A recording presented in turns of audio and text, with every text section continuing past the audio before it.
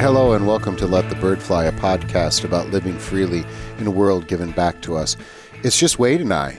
It's just Wade and Mike today in the office. I think we're alone. And we're here during our January term, which is where we teach one class for 4 hours every day for 2.5 weeks. And it's a full 3-credit course. I actually enjoy it doing it this way. I would prefer if we did this all. This is how we always did education. I enjoy it for Pauline epistles, but there's other classes I know I would not enjoy it for. I wouldn't, and like if I was designing something, I would have maybe, I don't know, like maybe a quarter where you had like this, you had 4 classes that were just all. Right. And there are some who do that. And then you could have that, like another quarter where it's like, okay, you just have 2 classes or whatever. I think, yeah, because like some of the history classes is just too much. But I do like that the kids are totally all in on this one. The immersive aspect is what's really nice, yeah. Cool. Anyway, so that's why it's just Wade and I, kind of a weird schedule for us during this first part of January. Wade had sent me an article about, I can't remember the title now. What was the title? The modern economy is built on addiction. The subtitle would be Late Capitalism Seeks to Exploit Addictive Behavior. It is from The Spectator, and it's by Sam, and I'm going to guess the pronunciation is Leith, but it's Leith. It's either Leith or Leith. Right. Those are our 2 options. And the cartoon face of him looks like that. It looks more like a Leith than a Leith. Yeah. I have no idea. That's my thought. So, our good friend, right, if I'm not mistaken, Tyler, isn't it? Or how do you spell his last name? So it was P-E-I-L, Peel, but they switched it because it was the German pronunciation. They switched the E and the I when they came across the... Oh, so it is? Okay, yeah. But it is now E-I-L. But there was... Yeah, so it's... But it originally was I-E-L. Yeah, so it's kind of like that where maybe Tyler's just poisoned me for when I see other EI combinations now. Well, I think, it's... I don't know who to blame, the Germans or the Americans for this. Or just the Peels. Yeah. All right. So I thought it was an interesting idea. The article's actually quite short. It's not heavy and academic or whatever. It could have been. I think definitely the subtitle was definitely an editor putting that in because it's not the main part of the article. But I think we can maybe get down that road, and I think it's very fascinating and maybe time to look in the mirror, as an individual and maybe as a culture. And to take a look at how our economy runs and how we maybe have unhealthy relationships with certain things. And in a culture that is in love with the notion of free will and choice. Probably healthy to realize to ask and wrestle with, is our will maybe even less free with all these choices? And we have discussed this from not just a religious theological point of view, but from a secular point of view. Jonathan Haidt would be one of our favorites when it comes to this particular issue. So I think we can have a good, healthy discussion about that. We do have a. By the way, I'm drinking my Diet Pepsi. Yes. I had my coffee, and I've been trying not to drink soda. Yeah.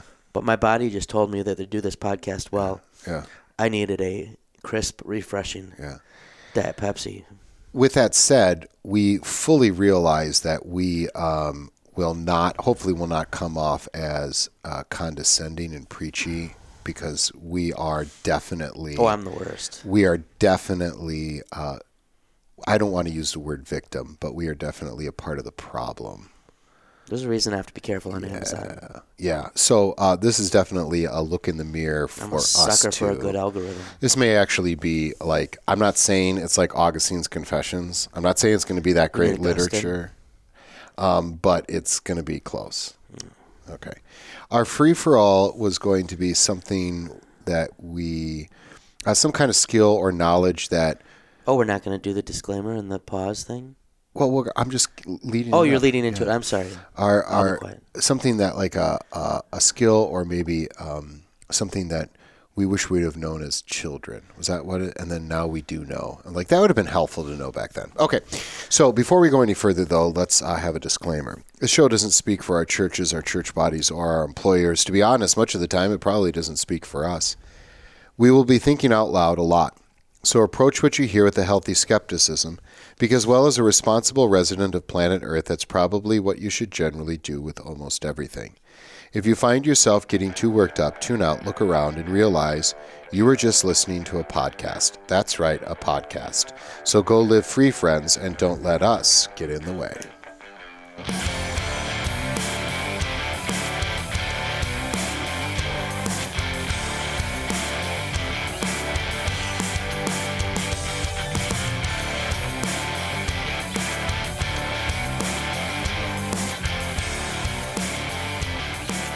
And that brings us to our free-for-all, where we discuss the pressing issues of the day. I will say, I haven't produced the episodes yet, but we did record 2 last week. Excuse me. I'm not dying. My allergies have been driving me nuts lately. Both could be true. I did get tested. Both could be true. You could be dying, and allergies are negative for the Rona. In fact, if I had to venture a guess, is Wade dying and have allergies? I would say yes to both. That could be, yeah. Like all of the above. I will try not to cough too much, but so we had 2 episodes we recorded the other day, and when I get around to producing them, they'll be coming out. And we probably I sprang it on them without running it by them before. Maybe our darkest free-for-all question of all times last time, which was about kicking a baby animal. Yeah. Yeah. And so I'm anticipating. But, I mean, it had to be asked. Right. I'm anticipating angry emails will have come in about that, and so I would just like to formally apologize in advance for having thrown that topic out.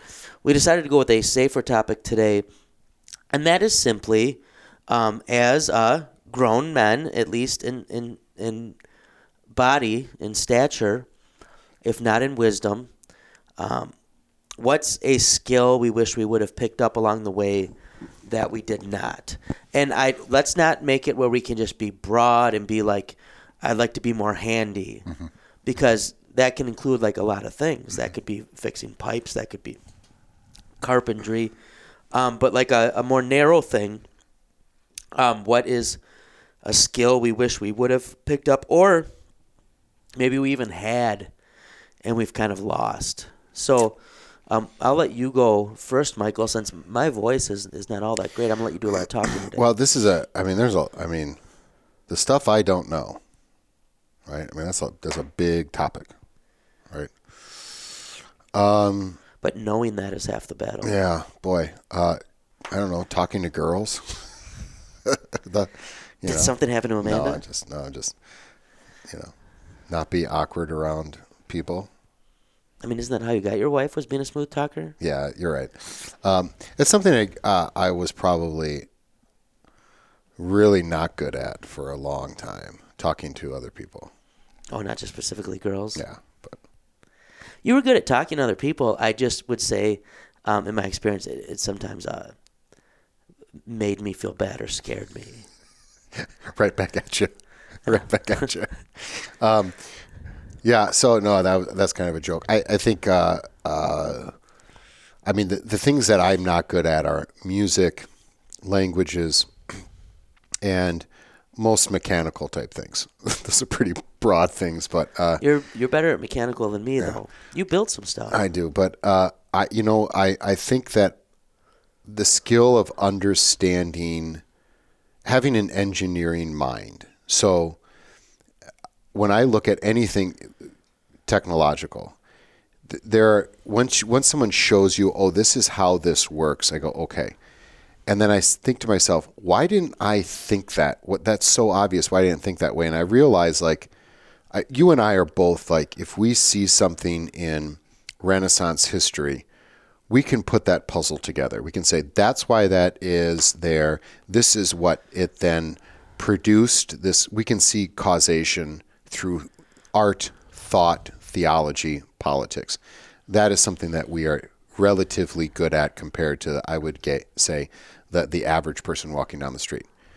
But the average person walking down the street is going to have a better ability than I to figure out that the causation of mechanical things. So that's always hurt me a little bit and made my life very frustrating. Yeah, I would say that's true of me as well. Yeah. I'll be a little more specific because there's a lot of things that are mechanical that I don't understand. I had in high school woods, and I really liked it. I had and junior I got high, okay yeah. at it. And I think that's something I really wish I would have stuck at and got better at, because I think like working on the house, like if I wanted to finish the basement, and I mean, if you know how to do the carpentry aspect, throwing up drywall, you can figure out, with that, whatever. I think just to be able to make stuff, to do something, with your hands, is to lose yourself in that is a rewarding thing. So, I mean, I would like to be able to do electrical work, plumbing, whatever, but I think the main one I would pick, and the thing that's hard about getting into it is not just learning when you're older, but like that's kind of something you build up having the equipment for throughout life. I got the boys for Christmas each. I'm starting to build up like tool sets for them because that's something I wish I would have done more. To be able to do some of that. I've been doing that with the girls too. Yeah. Like, here's a hammer. Yeah. And I know, like, in Mike's backyard, he's built some nice stuff, to be able to do. I think that that would be something I wish I were better at. And, maybe the time will come when, you get it, the kids are gone and have a little room to put stuff that a good hobby to get into. But I think especially, like, carpentry, drywall, like that type of stuff. I don't mind hiring an electrician. I don't mind, hiring a plumber. I mean, plumbing is not in any way anything I enjoy dealing with. But I do think, like, like our friend and co-host, who's not been on in quite some time, even though he promised me he was going to come on the one reading I shared. Peter does a lot of work himself. And, he can kind of figure it out and do it. And I think I would enjoy specifically that aspect. I mean, there's other things that would come up. I would love to. I feel like I do all right with learning languages to be able to read them and operating them in that way. And I can get by in Europe sometimes, with German or with some other stuff as I figure it out. But I think to really be able to think in another language would be something that I don't know that any of them that I've never reached the point to where you actually just start thinking in it. Like you dream in French or right. something. Yeah. No, I get you. If you had to choose, like, being good at, like, woods and metals or being like a car guy, like, totally woods and metals. I don't like cars, man. I think I'd do a car. I don't want to own a car. I know. I don't either, but we live in America, and if you're going to own a car, then maybe, like, you should get, like, a classic car. I will not concede America to cars. I think that's already been done. Yeah, but we got to turn it around. Yeah. It's not we too can't vast. keep the roads up. It's too vast, and it's pretty soon the roads in Milwaukee, you're just not even going to be able to get your car down. Listen, it's all that extra bike traffic that's the problem. Yeah. They're really tearing up the road. I think you're talking a cultural shift, like a major cultural shift. That's what we need. And I think that major cultural shifts are not something that America's really keen on. I mean, I don't think America necessarily is stubborn about its cars and infrastructure. I just think that, and plus it's just too vast. It's not like we keep building, suburb after suburb in a car-centered way. You do. Yeah, we just keep building. I mean, I could think garage, I would agree with you that I would rather do train travel because it's easier. And you can work while you're on the train. It's less stressful, all that good stuff. But you're talking major subsidy from the government. Yeah. Not just the infrastructure, a continued subsidy. But who's the big government guy in this room? Right? That's right, you are. And I think that people like their freedom. And what are you going to do? You're going to have multiple trains going from Conomowoc to Beaver Dam. Mm-hmm. It's not going to happen. It's not going to happen. Okay. All right. So you good luck with your Marxist dream. Trains are Marxist, huh? Yeah, that's right. Trains are Marxist. Weren't trains like the beginning of capitalism, like with steamboats and stuff like this? I don't really care for your history, and your facts. Right? But no, I would definitely. I mean, cars get old and die. I think like carpentry stuff like that can be a I hand me down. What I'm after here is what you were kind of after is like eventually the kids are going to be gone, and I'm going to need something to do because you know what one of my biggest fears. Well, just not to have to not just to have to always call people for stuff. That's true. But I think something I'm more concerned about. I'm literally more concerned. If you ask me what my biggest fear is, it's actually retirement. See, I don't fear that at all. I fear retirement, and I need something to do. So. I was actually going to put in for retirement. As department head, I had my paperwork ready to give to you, but I guess I should wait now. Did Tricia approve of you retiring? Well, I figured I'd consult her afterwards. Yeah, I mean, there's no point. That'd be a good idea. Talking to her about it if I don't even know what's going to happen. Right. Yeah, I think that's the way you should. You know what has happened recently? Not necessarily retirement, but we had to re-up life insurance, and then I got extra life insurance. Mm-hmm. She's getting $300,000 or more if I die. I'm at 400. Are you serious? Yeah. Oh, we were way lower. We were way lower too. We just did ours. What do you get? You know what I didn't have to do that you had to do? What? I haven't had to get a single physical to do my life insurance. Blood test. What if? Let's just say that Tricia would come upon an unfortunate accident. How much money would Dr. Johnson get? I maybe get a little bit through work, but not a lot. But she's the breadwinner. I think maybe get a fair. I think she said it's like 2 or 3 years of her salary. So that actually would not be terrible. Probably because Tricia is the breadwinner. Yeah. Which is why I feel comfortable retiring. I would very much. I would retire, but I would get like a part-time job stocking shelves at Discount Liquor. Sure. Yep. I think I'd like that. I would, yeah. If I were your financial advisor, I would have more insurance on her than you. Like I feel more like she's going to be competent. Well, I just think I'm not gonna. I think if she died, like you'd be a mess. Like, right? Will you be able to handle the job? Not long after. Right. I would largely give up on my job. Right. I would hope. Probably Anna would have to raise the kids because Maggie's in college. Mm-hmm. But I would trust Anna to do that. Mm-hmm.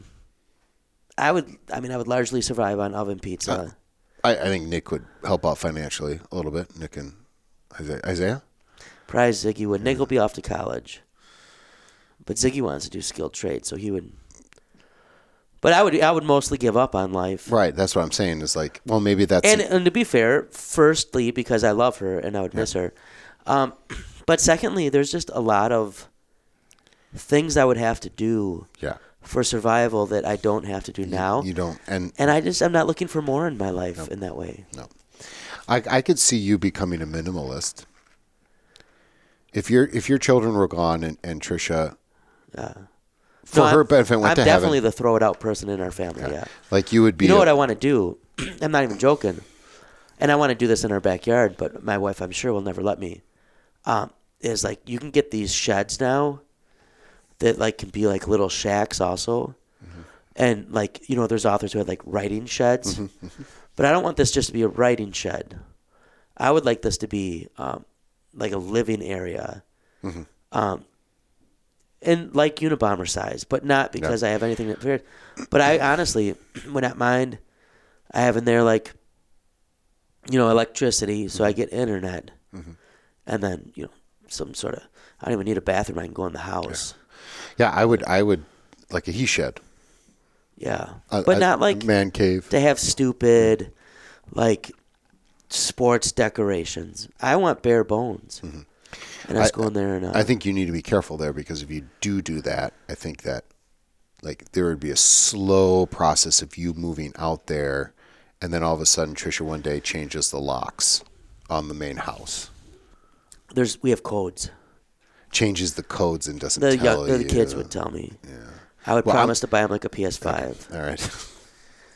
I don't even think bathroom-wise, like around my garage. Yeah, there's that bathroom area I can... Like, if you're working... Between the fence and the garage. If you're working, we got a gym here. Mm-hmm. You can shower here. I have showered here. Yeah. Okay. Back when I used to work out before teaching. All right, I think we're done. We have exhausted... Ask me how much this shed costs. $1,000. $16,000. Oof. But it's 2 floors. Oh, really? There's an upper loft. Yeah. Which would be my... sleeping quarters, but also in the case that I had to defend myself, that's where I would You would have like I would be bow and arrows. different You'd have a shooting bow angles. up there. And my shotgun. Do you? It's going to be have air conditioning. I don't think I would want air conditioning. I think you do. No, I think I would totally think you regret would. not having Yeah. it. But I think it runs counter to what I want my shack to be. But you're talking minimal cost for a window air conditioner. Yeah. I think I would do like ice bucket fans. How about this? Yeah, I don't think that works real great in the Midwest humidity. We use them in softball and baseball. Here's the deal. How about this? You build your shed. I will as a housewarming gift. You wouldn't turn down a gift. Probably not, unless it were give like you a mock gift. Oh no, I would give you an air conditioner, a window air conditioner. Well, thank you. I might accept it in that case. Okay, let's move on. Because the Desert Fathers say that you should not turn down gifts that are given in hospitality. And I think we've exhausted this. I think it's time to move on. I think we should come back to the shack. We can come back to You the know shack who else later. I bet would like a shack? I bet Ben and Peter would also like that. I would like a shack. You would like a shack? Who doesn't want a shack? If you're a listener, feel free to shoot us an email. What's our email again? I don't know. It's I like don't check it. podcast to let the bird I fly don't or check something. it. Do you check it? Remember when we used to say our email? Yeah, I don't know. I didn't know how to check it for the longest time. Peter used to check it, and then I gave up. Peter he's just living his life now. Yeah. They're moving, by the way. They get a new house. They did I think. move. Yeah. Do they have a shack? Not yet. Okay. Did you you know what I gave Gabe for Christmas, right? Oh, knives. You gave him knives. Peter's youngest boy, I gave retractable knives so they go in when you stab. Yeah. And I gave him 4, and then I told him to bring them to church. So Mr. Lyer and I can teach him how to knife fight. Yeah. And guess what he didn't bring to church? You didn't bring the knives to church. But Peter said, like, he's been walking in a room, and he'll be like to his sisters, be like, where's my knives? So this is good. All right.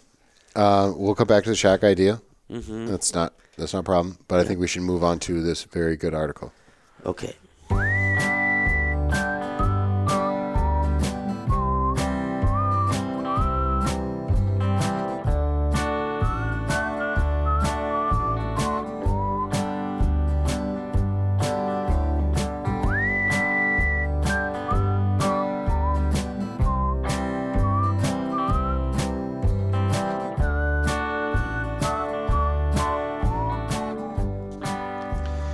We're back for our main topic, which is the idea that late capitalism is largely based on the knowledge that we as human beings are quickly and sometimes thoroughly addicted to certain things. And what we mean by addiction is not necessarily, alcohol and drugs or even like gambling, but I can be addicted to likes or whatever social media says. I can be addicted to good things, runner's high. I can be addicted to my phone, chocolate. I can be Beanie Babies. Yeah, I mean, there's all sorts of things. And so I've been reading quite a few things recently about habit, too. The idea of, can you really change your habits? And I think you can, but it's very, very, very, very, You very mean habits difficult. like things you regularly do, or habit like what a nun wears? Could be both if the nun is addicted to wearing the habit. When in 4th grade, when we had Sister Karen, who was the nicest nun we had by far, the not nice nun ranking would be Sister Claude Marie was the meanest. She shaved my friend's head. Sister Michelle, second meanest, she made me blow my nose in front of the class many times because she said I blew it wrong, and often dumped out our desks in front of the whole class if they were messy. But down the list, the nicest, so least mean, was Sister Karen. But we did an experiment in 4th grade, and we put chalk on her seat, so it would get on her habit. She had a brown habit because she was a Franciscan nun. And then we waited to see how long the chalk was there to see. We were trying to figure out how often nuns change their habits. And it was like the next day. So that was disappointing. Yeah. Did you guys write a paper of your conclusions? Because honestly, like if you put chalk on my jeans, yeah, it's going to be there a while. Yeah. Let's not play around. No, that's gross. So what we mean by by a habit, and those words are connected, right? You wear this. This is your habit. This is your. We talk about theology as a habit, right? A practice. Habit is practice. Right. A runner's high, or a pattern that you get into, your morning coffee or whatever it is. So I think it's funny to me, like with coffee, people like brag about their addiction. Like they'll have a mug that's like, "Don't talk to me until it's down to here," or like they'll share like their quirky thing is like, at this time. Now they're approachable, and I don't get why it's acceptable to like joke about that with coffee, but not other things. Like if I did that with like crack, right? Like if my crack pipe and I had like marked on it like, "Don't talk to me until," I don't know how a crack pipe works, but like, I don't know if there's like a line where the rock gets down to. I don't think so. People would be like, "That's super unhealthy." No. Or if I were like, "Don't talk," like a pizza box, and it's like, "Don't talk to me till this many pieces are missing." Oh. People would be like, "Dude, you're eating a lot of pizza." Right. In a similar way, I don't have self-control around sweets. I used to, but now I don't. And my wife can eat and eat and eat and not gain a pound. And so she's got candy everywhere. And then she complains about how the candy's gone. And I'm like, well, like, I have a problem. Mm-hmm. Like if I was an alcoholic, would you put a dish out with little bottles of tequila? I would. Because I love you and I want you to be happy. So, we mean something broad. That's really what you would be an alcoholic with is tequila. No, it was just a. I don't think anybody is an alcoholic. They might start with tequila, like binge drinking, but no one like maintains their alcoholism with There's tequila. some fancy tequilas. There's quality. If you're thinking an alcohol that someone maintains their alcoholism with, what would be your number one? Vodka? Yeah, I would say vodka. And then beer, and then cheap whiskey, I'd probably say. Yeah. But vodka seems to be... You could be like a classy alcoholic in gin. Well, you can get cheap gin, so that's possible. Yeah, I think so. I think you could be. But that's more of a classy man's alcoholism. It's true. That's a functional alcoholic, I feel like. Yeah, function. We could go down the route. What's truly functioning? Yeah. But if we can segue this, the article is kind of saying we're all functional alcoholics, addicts. And so theologically, we would think about bound will, free will. Economically, we would think about, hey, is business? Is there such a thing as an ethical capitalistic business model when you're playing off of? When you're either creating a need that wasn't there, creating a market wasn't there, or you're playing off of people's... You're trying to profit off of a need. Profit off of, let's be honest, addiction. If we're going to broaden the idea of addiction that I get, my brain makes me feel happy if I see this image, or if I click on this thing, or if I buy this.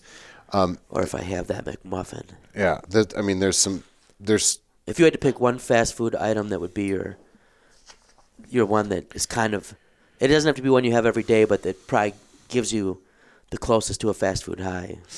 I don't know that I don't know that I have that problem. I would be sausage, egg, and cheese McMuffin. Yeah, that's a good one. Even if you asked me what my favorite was, I don't think I would have a favorite.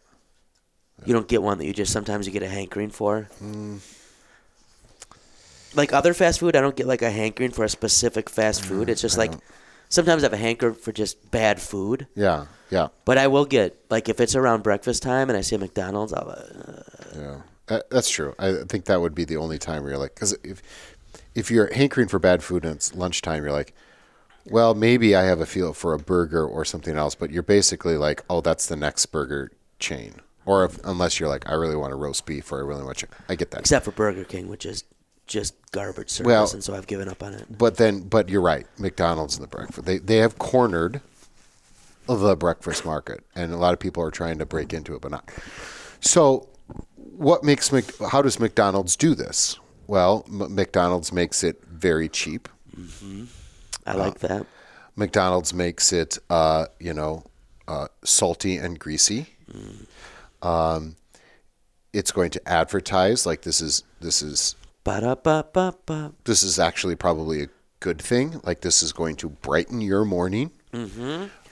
So you can imagine somebody on And celebrities, this is their meals. This is how they... You could imagine somebody on the corner saying, all the cool kids are doing this.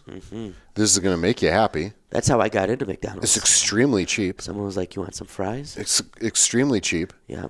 And it's on like every corner. Every corner. It's going to make you feel better. Everybody's doing it.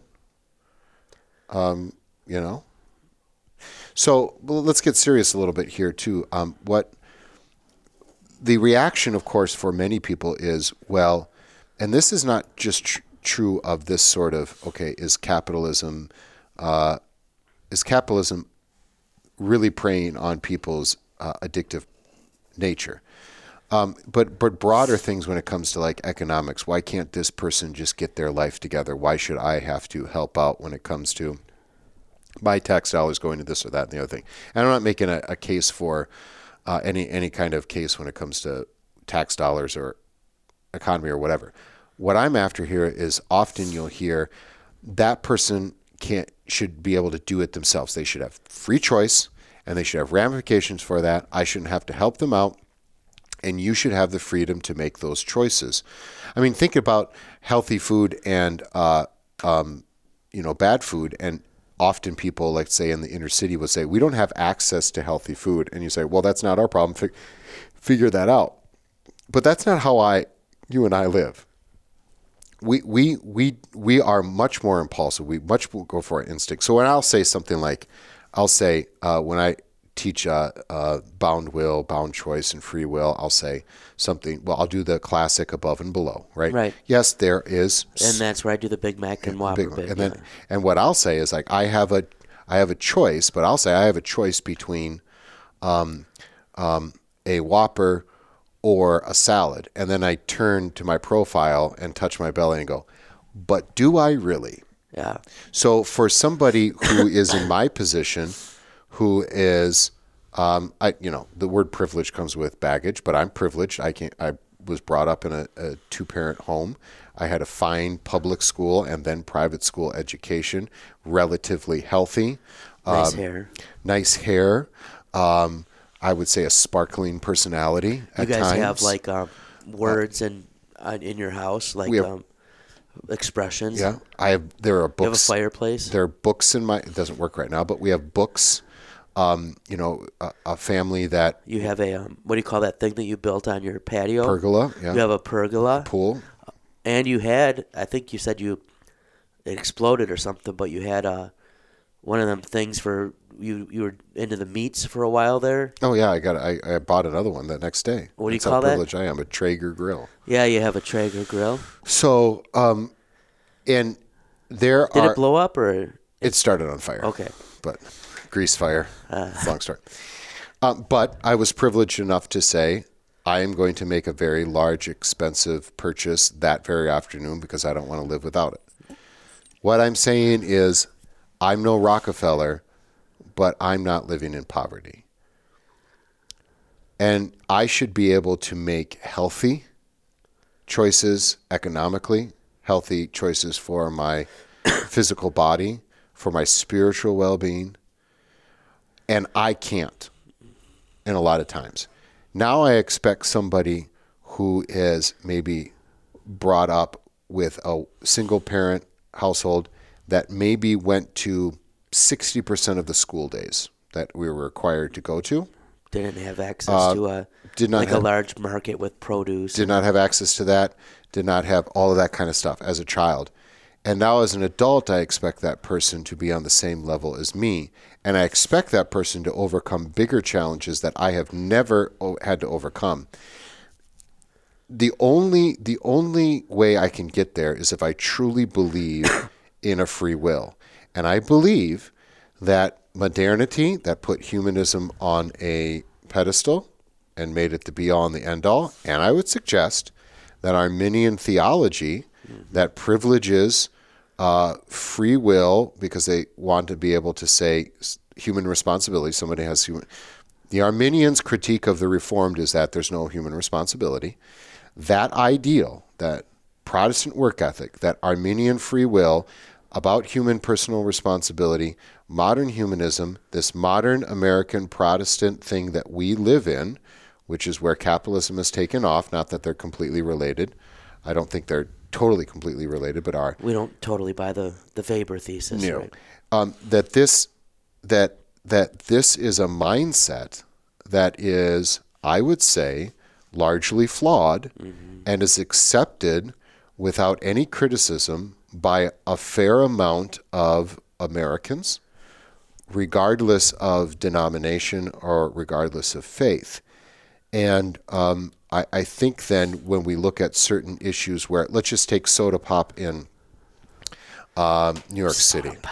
For both sides, I said soda pop. Okay, now can we just say pop though? Yeah, I actually, this is one of my not Michigander things is I'll say soda because of California. Anyway. It's better than, what is it, Texas, where they just say Coke for everything? Well, we'll say this, white Coke. Can I have a Sprite Coke? No, it's white Coke.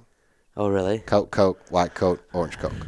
Now, let's say I want a white Coke in New York City, and it's illegal to get the 16-ounce whatever, blah, blah, blah. And the freedom fighters are going to say, it's my choice, how dare you come into... And I understand you give a little bit of a freedom that there can be a slippery slope. I get that. Right. But at the same time, this is not just an individualistic problem because we are going to collectively pay for bad health in general, right? So there is, and I don't have a solution, and I'm not saying where the line is to be drawn. I like where this is going, Michael. But I think the reality is two things: that we are hyper individualistic, and we have to realize that my personal freedoms do affect other people, and that maybe the ethic should be love. I think Jesus said something about that, the highest. I'm not sure. Rather than just I get to do whatever the flip I want.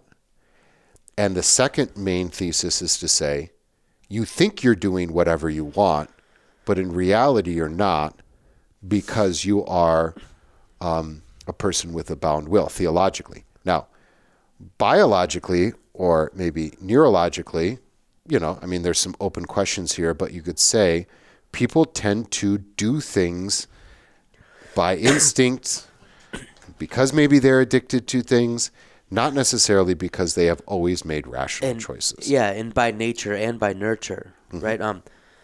There's just some things we're born with proclivities for, and then there's some things that we grow up with that really, think of your taste buds. They change. Yeah. So, no, I would agree, and I would say where I think the article, and I will say the article is not saying anything probably you or I haven't said to each other before, but I think it's good to see it applied. And, late stage capitalism, you can take or leave the subtitle if you want. Some that are not fans of that term. And maybe just give me the academic late capitalism. The market capitalism. today is what we're basically talking about, which I think everyone in 2022 can kind of look at where we're at and say, there's some idiosyncrasies here. Mm-hmm. There's some oddities. But where I think it's helpful in what I find that early on when I would talk about the bound will, I just put all this effort into you don't have a free will in spiritual matters when it comes to conversion. But then I would kind of grant the freedom below, right? Which Luther to some degree does, but even he qualifies it. Right. And the older I get, and the more I think about it, I qualify the freedom below more and more, because while I'll joke, you can choose between Big Macs or Whoppers or a Big Mac and a Whopper. Choice isn't always freedom, right? And you can't always even choose that. What's in your area? What do you have money for? What do you have allergies or dietary restrictions about? I have some level of freedom in choosing a spouse. But I have to if I'm a young 20-year-old man and I'm looking for a spouse, it has to be someone I can meet. So they have to be in my area or on the app or whatever else. Probably someone in my league, unless I'm one of the few that is blessed to really punch above my weight. Outkick my coverage. Probably someone who is interested in me, right? I don't get just to make other people interested in me. There's all these and even then, do you really choose who you fall in love with if we're going to go down the romantic right. path? Yeah. I don't even get to completely choose my career. It depends on where my gifts are, what I'm able to get training for, where there's an opportunity. We would say you're called. Right. Yeah. And so I think sometimes we do a disservice by talking about the will being bound in spiritual matters, but then just kind of like, okay, you can have the things below. And I mean, think of your birth, where you're born, who you're born to, what your socioeconomic status is, what the culture is around you. This is, and I don't mean that just in a way like you talked about privilege, but just in general. None of these are things over which I had a say, and yet they're things that have shaped my life in very. Just think of the language you're born into, and the way you think about things is conditioned by that language. That's one of the things about studying language, and it broadens your horizon. But there are things that in English you just don't think because that's not how English works. All of these things are limiting factors in your life. And so maybe that freedom isn't as free as we think. And yet there is some choice, and capitalism thrives on choice. And I'm not bashing capitalism as a thing. By the way, Marx didn't necessarily completely bash capitalism. He thought it was responsible for some of the biggest advances in human history. He just thought it would burn out, right? But it was a stage, right? Yeah. But I'm here with my iPhone and my scratched but functioning Zoom recording thing. In our studio with a smart water over there. Even though we have a drinking fountain. I don't even know whose smart water that is. It's mine. Okay. And with a Detroit bike, a very A-type Detroit. It's a beautiful bike, Michael. I think you can see. We have our own advertising stickers for our own podcast. Yeah. Right. We understand marketing. Right. And so capitalism realizes that. And so it plays up free will and choice because that's what makes it fun to make a purchase, right? And maybe just even feeds even more this notion we have. And I think you're exactly right with Arminianism, which, to be clear, Arminianism is simply right that you make a decision for Christ. And you're exactly right. The fear was that if it's not you that makes the decision, there's no human responsibility, which was also why Melanchthon objected to On the Bondage of the Will by Luther. What does that give into then? If the driving concern in injecting ourselves into a decision for salvation is human responsibility, it's going to lead itself to make moral judgments and moral values. And so something we greatly value is choice. And the connection, and we talk about this in Christ and culture more and more, we often, Paul or others will say, like, be sober-minded. And we take that to mean, like, okay, don't get drunk, don't get stoned, like, don't have too much coffee. I'm trying to think of other stuff. Like drugs and alcohol is probably the main thing that we take that as. But is that really the main thing he's saying when he says sober-minded? Because sometimes he also says, like, don't get drunk. So maybe sober-minded isn't just, like, sober, like, not drunk. Are we truly sober-minded then if we are in a system that is constantly influencing and nudging us, which we know it does, right? The other day, I went to get the car wash to wash my truck because of all the salt, because we live in the Midwest, which I love, but we're just in that time of year where you question your decision. And I go through Scrub-A-Dub here on 84th, which is my go-to car wash and oil change center. Ben recommended it to me, and I've gone there for years now. Well, then I get home, and guess what pops up on my social media thing? Is Scrub-A-Dub, right? We're subject to all these. Well, are we truly then, to what degree are we sober-minded if we don't sit back and stop and consider it not only in things above, but in things below as well? And maybe you can tell me if you think I'm way off on that. I would also say a topic we should do sometime, and that I've been encouraging students to do papers on, is there a Christian view on privacy? Yeah. And I think there is I think the right to privacy is a thing that Christianity supports. It's the same as you withdraw to your closet to pray, as Jesus talks about. I think it's hard to be sober-minded if there's not some degree where we get a break from out the external I don't know. Go ahead. Am I Yeah, way off? privacy is a different. I mean, I would like us to do. We'd have to bone up on some stuff that talk about does privacy even exist? The idea that privacy is something that's Privacy from whom? yeah, it's a fairly modern Western concept, or getting played out like there's no such thing as privacy when you're living in in a village where there's no set that's my property, that's your property kind of thing. Anyway, and one last thing on privacy, like what I do in my private does come out in certain ways in my life, right? Anyway, no, I think we're gonna this would be fun. This will be a good back and forth episode. There. Yeah, I think we would need a reading to discuss them. Right. If listeners know of a good reading from a secular or a Christian perspective on privacy, whether it should be a right, what it should entail, please do send it along. This would be outside of our purview, but is there a right to privacy in the Constitution? That kind of thing. That. And why does it matter? Yeah. So, maybe the person who really wants to hold on to free will, you may say, well, geez, if there's free will, why are we all sinners? And I think they would talk about free will in spiritual matters like we would talk in free will on things below. So we talk about things below. We go, yeah, we are responsible for this. We are responsible for this. And but let's be honest, it's really, really hard, and free will is a bit of an illusion.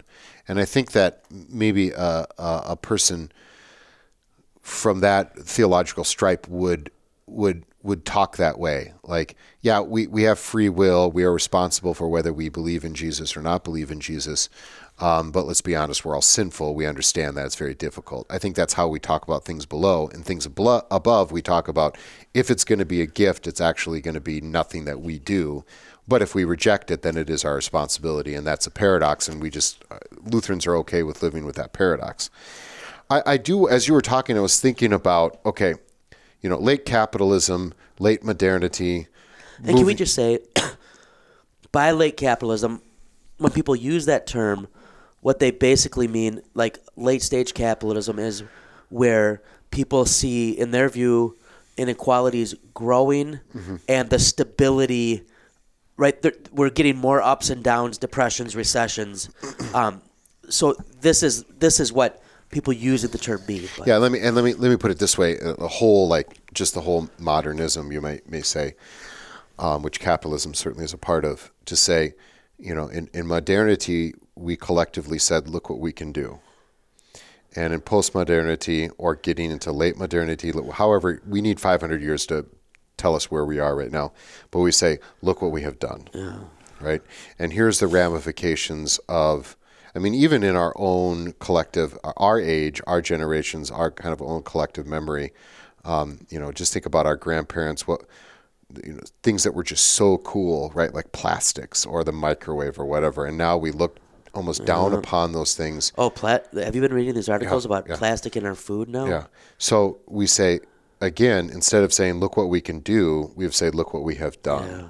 So what becomes the rebellion there, right? Where we give up and say, there are certain things that we are just a part of this corporate whatever, this machine. We're part of this industrial complex you want to put in front of that, military, whatever.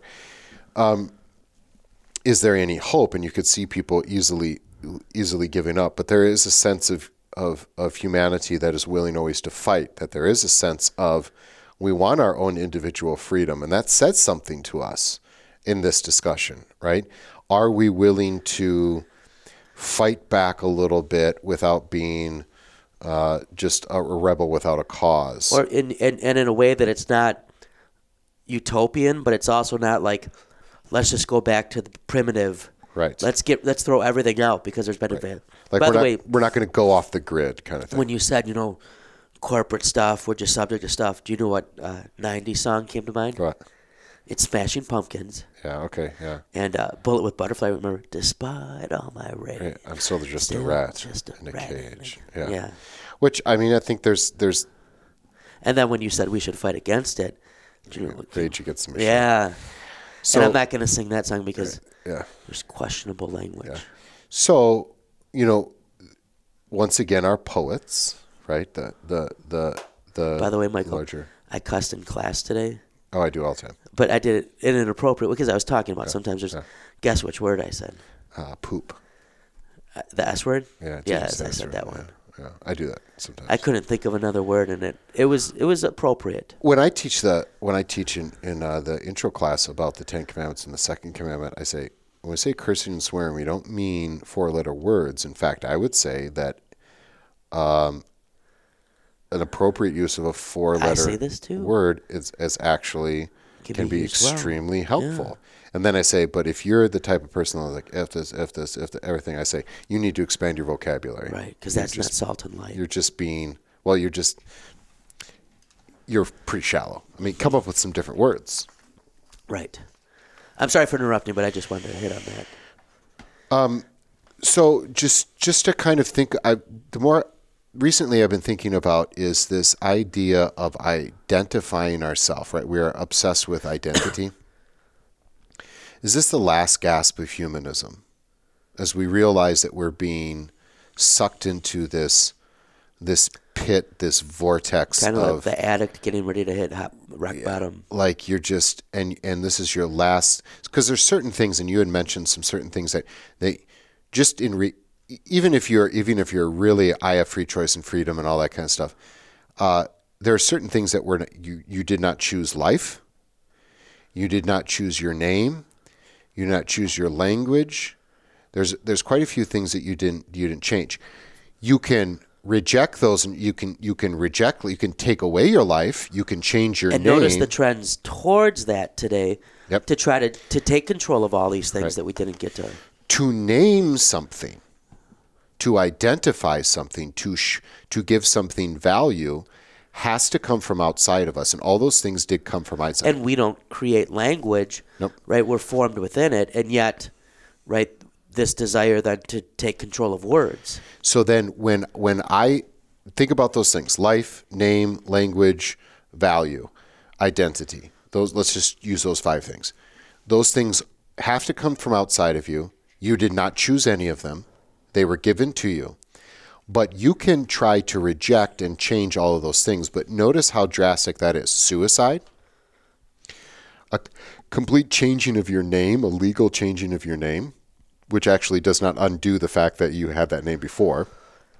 To learn a language is extremely difficult, especially... Or to try to come up with words that you expect other people to be able to navigate. To learn your own language by your own free will means that you're old enough to make that decision, which means your ability to learn a new language is very difficult.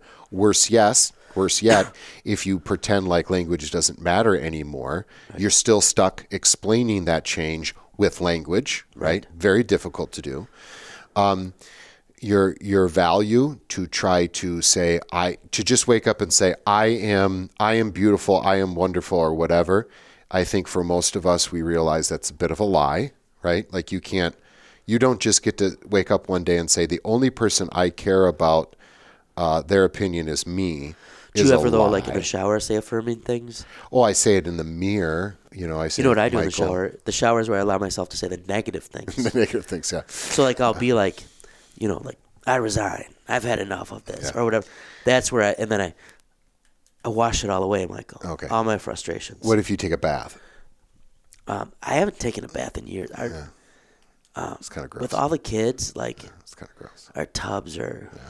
Yeah. And then the last thing, which is identity. Notice that I just get to choose what I identify as. Or you try to limit what identifies you. So this seems to be who. Just think about what one of the greatest things God gave to Adam was the ability to name things. That was a divine thing, to name things. And he gives that to parents as their masks. He gives parents the ability to give life, which is a divine thing. I think there's very vocational things. And he places Adam within community with Eve. Yeah. So also he does with us. So just to think about what we're doing as we play God, if we say, I get to give and take life. I get to name things. I get to identify things. I get to value or devalue things.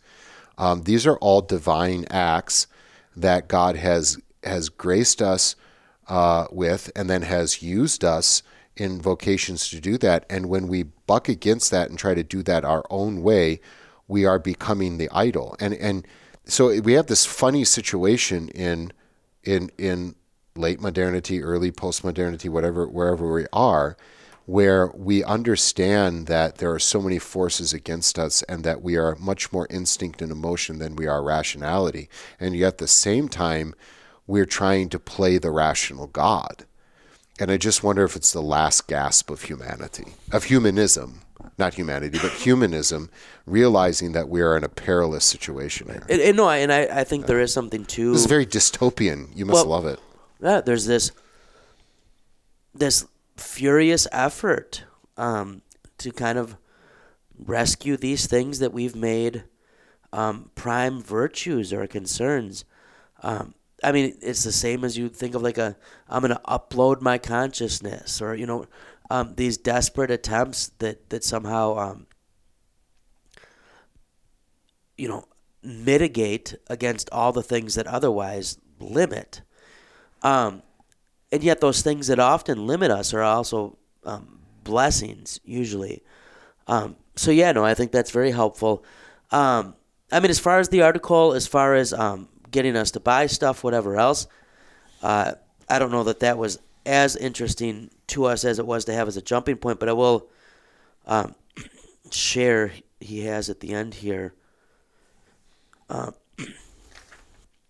mechanisms of addiction: craving, overconsumption, dependence, shame, and furtiveness, the chasing of irretrievable or imaginary highs, the diminishing returns of the old reward loop, are not just a weird deviation from the norm, they are the norm. Yeah, that's... And I thought that was a pretty good line. And not only for products you could buy, but for just, it could be jogging. Yeah. And I think that's just our human nature, that we can explain that biologically, right, with the instinct and stuff.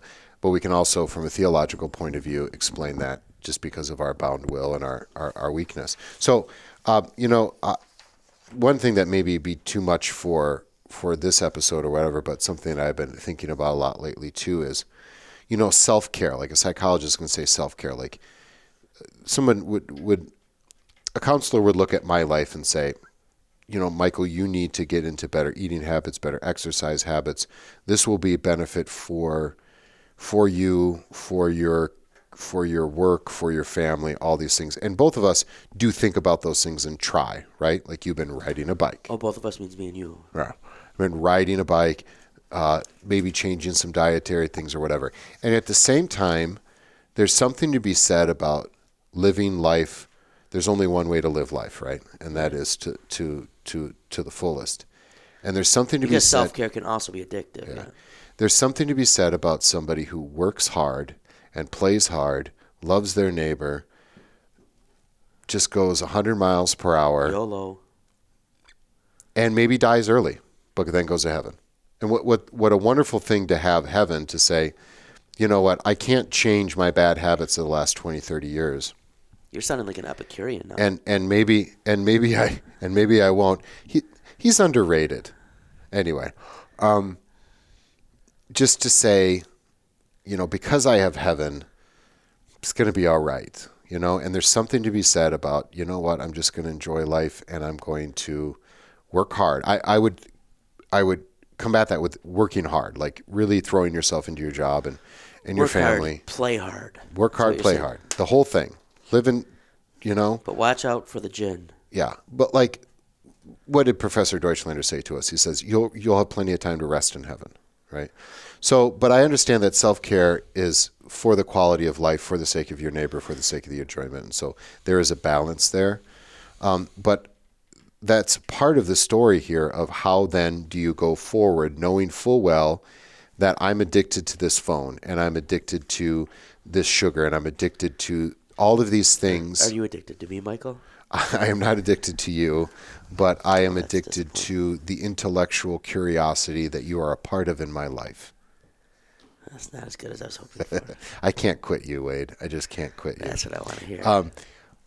But if I realize that, what can I do, right? I mean, this is kind of where we have spiritual disciplines like fasting and stuff like that. where they can Which teach would us also something. be another good episode. They can teach us something to say, it's in my brain to say that I need to have sugar every 90 minutes. That means that by habit, I can break that. That is a possibility. I'm not going to stake my whole value and my existence on my ability to break this addiction, as small as and insignificant as this addiction may seem. It's not heroin, but it's still bad for me. It's still an addiction, right? But at the same time, I think I can say, all right, there are some disciplines where I can say, do I really need to be a part of this cheap consumerism always? Right. Can I look for quality food rather than quantity? Can I look for a quality book instead of a cheap clickbait on, whatever, Reddit or whatever? Can I balance that out? Is what I'm saying. Yeah. Not that you one more point. Don't interrupt me, because I know You where know you're what going. I want to say. I know where you're going, and I go. But can you have quality in your food, in your life, in your education, all of those things? I think that maybe is a key, where you have quality and authenticity, and you have a place for all of this, and instead of kind of the cheap high. At the same time, I think more and more we realize about addiction that it's not so much about quitting everything cold turkey, that even for some of the chemical addictions, that it's more about, like, can you learn to control this? So do I think you should completely get rid of your Reddit addiction? No. But I think that you need to sprinkle in some authentic long form in your reading, right? That you are going to watch maybe a movie that is intriguing to you and what we would call maybe artsy every once in a while, between Die Hard, Die Hard 1, Die Hard 2, Die Hard 3. Can you read a book once in a while? Can you take a trip to, instead of Cancun, can you take a trip to somewhere where you actually go see an art museum and see some history? You know what I mean? I mean, there's some authentic things that you can sprinkle into this life, instead of this I'm constantly being pushed to the fast food. I'm constantly being pushed to the cheap entertainment. I'm being pushed to realize you're being pushed there by people who want to make money off of you. And to say, maybe I do take a little bit more control, not for the sake of to prove that I have a free will, but to say, God has something better for me. I don't know. Yeah. What do you think? No, I think that And Rage Against the Machine. those things are consistent with human dignity. Yeah. What do you think I wanted to talk about before? I don't know that Reddit is. Yeah, you said Reddit. That Reddit is actually the highest form of culture. No, but I have enjoyed Reddit. Yeah. And I enjoy Reddit through you. I do not go onto Reddit, but you send me things on occasion that are helpful. But I feel like you don't like signal your appreciation. I don't. for it. I do not like to. I always wonder, like, did he like those memes? Well, because I'm trying to break you from that addiction. Yeah, I would say maybe a good episode to keep in mind. But right, the church does recognize, even long before capitalism, that we are subject to much that surrounds us. And there are spiritual disciplines. And maybe as Lutherans we don't always appreciate them as much as we should.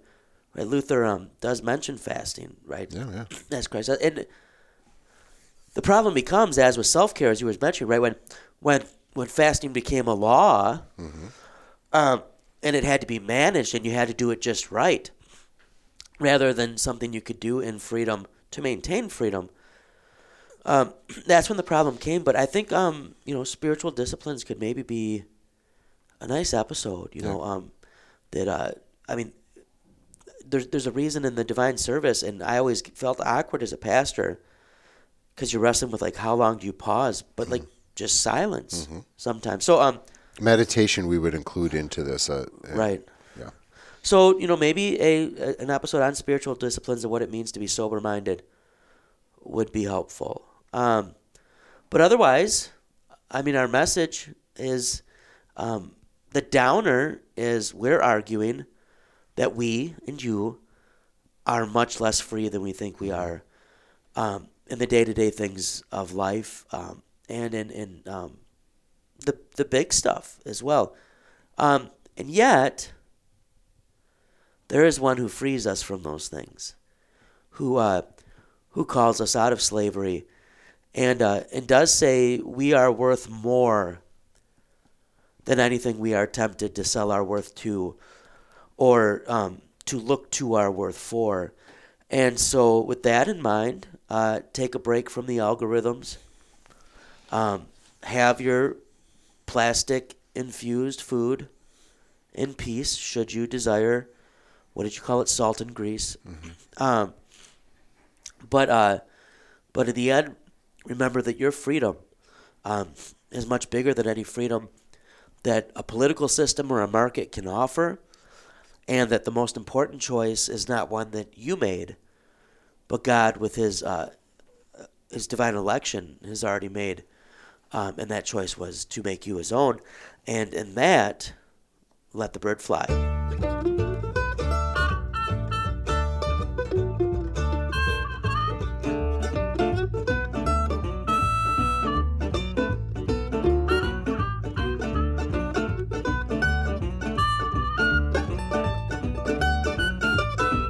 Every evening when the sun goes down, get with my party and I begin to clown. I don't care what the people are thinking.